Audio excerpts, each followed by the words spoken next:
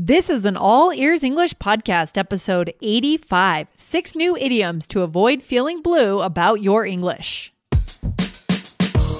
Welcome to the All Ears English podcast, where you'll finally get real native English conversation and fluency for business and life. We believe in connection, not perfection, when it comes to learning English. Now, here are your hosts, Lindsay McMahon, the English adventurer, and Aubrey Carter, the IELTS whiz, coming to you from Arizona and Boston, USA.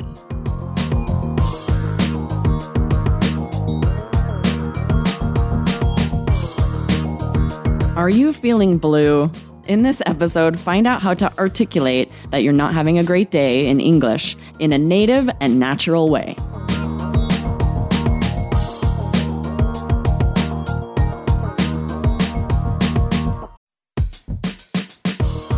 This podcast is sponsored by Indeed. As a business owner myself, I've learned that the most important key to success is having a great team. But it can be time-consuming, reading through tons of resumes. Need to hire a great candidate at your company? Why not eliminate the busy work? Use Indeed for scheduling, screening, and messaging so that you can connect with candidates faster. Just in the minute that I've been talking to you, 23 hires were made on Indeed, according to Indeed data worldwide. So join more than 3.5 million businesses worldwide that use Indeed to hire great talent fast. Listeners of this show will get a $75 sponsored job credit to get your jobs more visibility at Indeed.com/AEE. Just go to Indeed.com/AEE right now and support our show by saying you heard about Indeed on this podcast. INDEED.com/AEE. Terms and conditions apply. Need to hire? You need Indeed. Hey, Aubrey, how you feeling today? I'm a little bit down in the dumps today. I have a cold, and it's sort of affecting my whole mood. Oh, no. I'm so sorry to hear that. That does happen sometimes when we get a cold, right? It's hard to be energetic and be excited about stuff when we have a cold. I know, right? Your head hurts and you just kind of want to stay in bed, but you still have to work or take care of your kids. And so that's hard to stay really chipper and happy. Yeah. So guys, in yesterday's episode, the last episode, we talked about how to be happy, right? 6 idioms for just being happy. That was a good one. I love Happy Camper. That's a fantastic episode. If you guys haven't listened to that, make sure you hit follow so you get every single episode of All Ears English, right, Aubrey? Yes, exactly. And we teach idioms a lot because this is the most difficult thing about learning languages, because they have to be used correctly in the correct context. You change the preposition, change one word, and all of a sudden it's totally nonsensical. So we definitely want to practice using these, have good example sentences so that you guys can use them to sound more native, make those connections. Yeah, that's so good. And by the way, nonsensical, great bonus, a super high level bonus for our listeners. What does that mean? Explain that to us. It doesn't make sense, right? It's one word for all of that. And it's true. It's a very high level words. You sound pretty impressive when you say nonsensical. So good. So let's go through them here. Let's start with the first one, Aubrey, that you used when we opened up our conversation, and that is down in the dumps. What is the dumps? What does that even mean? Yeah, I know. I guess it comes from like dumpster. The dump is where all of the trash and garbage goes. So that's like the worst case scenario if you were like buried at a dump. Oh my goodness. Oh yeah. Oh man, when I think about the dump, the thing that comes to mind is when I was really young, like 5 or 6, we couldn't afford trash pickup. So we would go to the dump every Sunday and drop off our trash. Like we would deliver it. We have to do that every now and then if it's like something very bulky, huge tree limbs or a plants or something that won't be picked up by bulk trash. We still have to make a trip to the dump. It's usually really out of the way, out in the boonies. Right. Yeah, and it's not cheap either. At least in the United States, you have to pay some pretty exorbitant fees to be able to leave something at the dump. It would be interesting to compare this is a very weird topic, but what dumps look like in different states. I feel like that would be such a nerdy but interesting project, because in Massachusetts, I often go down to the South Shore where my parents live, and they always have trash and these big bulk trash because, I don't know, they have a lot of stuff, furniture or whatever. That place is so organized. They've got different bins for every kind of recycling, like plastics, paper, this, that, glass, books, a book drop off. Oh, wow. Large electronics. Is that what it looked like in Arizona, or no? What, is it just it's one just like big a pile of trash? And there are people working there sort of separating. So maybe eventually it looks like that a little bit, but all I was able to see was just a giant pile of refuse. My gosh, that doesn't make any sense. They should have, well, anyways, I think this really does vary based on the politics of the state, right?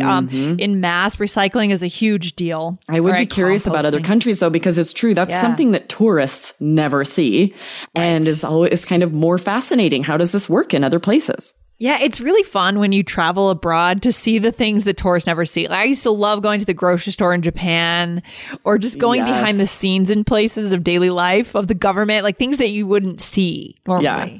So this sounds really extreme to say you're down in the dump, but really we use it kind of like I did, right? I'm like, I have a cold. I don't feel great. I'm not at my best. So I'd say I feel kind of down in the dump, down in the dumps. It doesn't have to really be the worst day of your life. You're just feeling a little off. Not great. You could say you're down in the dumps. Exactly. And as you said, it's not down in the dump. Singular, it's plural. For some reason, it's plural. Dumps, more than one dump. Now, the next one, Aubrey, down in the mouth. I don't even know this one, so you're going to have to teach me today. No? Yeah. Nope. I heard this one growing up. Maybe it's a little more of a West Coast one, but very similar. But this is more specific to being sick, to being ill. Okay. So I guess it's like if you're having, I don't know, strep throat or something, you can associate it with the mouth a little more, right? So if you're saying you're ill, you don't feel well, you feel sick, you could say you're down in the mouth. I see. Down in the mouth. Okay, I'll add that to my vocabulary. That's good. I like that. Well, it's interesting to compare these two, because down in the dumps, I used it to say I wasn't feeling well, but this could be if you're just having an off day, maybe a friend was unkind to you, wouldn't have to do with being sick. You're just feeling a little off. You're upset, you're sad. You could say you're down in the dumps, whereas down in the mouth is much more specific to feeling sick. Okay, good to know. Good to know. Another day is here, and you're ready for it. What to wear? Check. Breakfast, lunch, and dinner? Check. Planning for what's next and how to save for it? That's where Bank of America can help. For your financial to-dos, Bank of America has experts ready to help get you closer to your goals. Get started at one of our local financial centers or 24/7 in our mobile banking app. Find a location near you at bankofamerica.com/talktous. What would you like the power to do? Mobile banking requires downloading the app and is only available for select devices. Message and data rates may apply. Bank of America NA, member FDIC. We also say, we could do another episode, and we probably have, about feeling sick. Things like under the weather, right? Yes. But that'll be for another day. Yeah. There's a lot. Now, this next one reminds me of a song. Wasn't there a song, Blue, like feeling blue? Wasn't there there's an Elvis song. There's an Elvis to have a blue Christmas. Something about you'll have a blue Christmas. And just means like kind of sad, not the happiest Christmas of your life. Yeah, for sure. And I feel like a lot of country music is all about this. It's all about kind of feeling blue and emotions and very down to earth stuff with country music. So what does it mean to feel blue? Yeah, just to feel a little bit sad. This has nothing to do with sickness. This means you feel a little sad, depressed, possibly. You would say, I feel blue. Yeah, and it's interesting too, because the blue period, Picasso, right? There's a lot of blue that's tied with sadness. Yeah. And then we just also say, I have the blues. So you can use this idiomatically both ways to say I feel blue or I have the blues. And we use it like a noun like that, when also to say I'm sad. Yeah, I feel like we've opened up a whole topic within English of the use of the color blue to mean sadness. Yeah, it's true. We do associate it with sadness. Yeah, that's so interesting. So if you say, I'm feeling kind of blue, it means you're just not feeling very happy. You're just feeling kind of bad, right? And then we have one more, which is about camping. Yes, and we shared on the last episode that you can say you're a happy camper if you're happy. We use the opposite of this to say I'm not a happy camper. If you're sad or upset or frustrated, has nothing to do with camping, guys. It just means you're upset about something. I am not a happy camper. I love it. I love it. Yeah. So I knew that was familiar because we had just talked about it in the last episode. But guys, it's good to know which ones you can use in the negative and which ones you just don't, right? Yes. Use in the negative. You don't negate them. Right? Yeah, you would never, to say you're feeling happy, you would never say, I'm not feeling blue today. No, that doesn't make any sense. It doesn't make any sense. So when was the last time you were not a happy camper in the last couple of weeks? Can you think of anything, Aubrey? Anything particular? Sure. My daughter's playing softball, and the games, if the score is at a certain place, then the game ends at 90 minutes, which is plenty long for a softball game. But if it's not, if there's like a couple more runs needed or something, then it goes for a full 2 hours, which is too long for a softball game. And we were at a game and the winds were really high. So it was blowing dust and sand from the ball diamond into our faces. So we're sitting there with our eyes shut because the wind was so bad. And the umpire called that it was going to be a 2-hour game. And I was not a happy camper.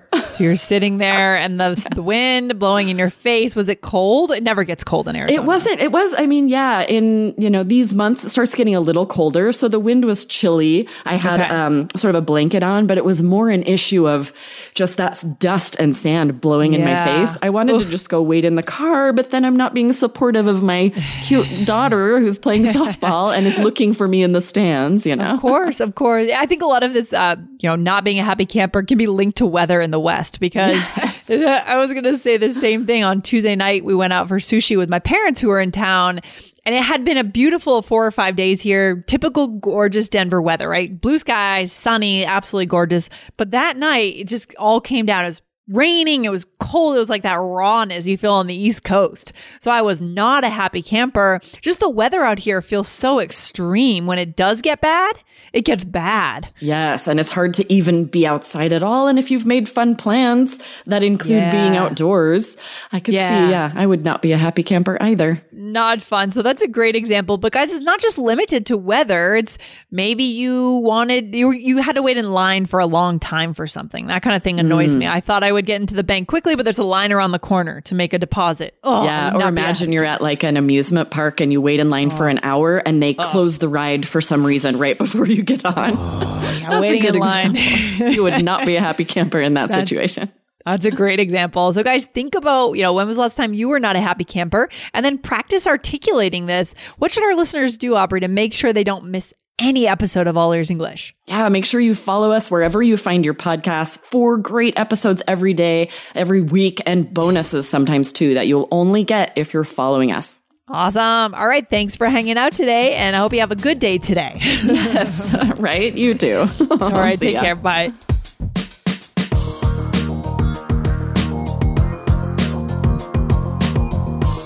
Thanks for listening to All Ears English. And if you believe in connection, not perfection, follow our show wherever you listen to podcasts to make sure you don't miss anything. See you next time.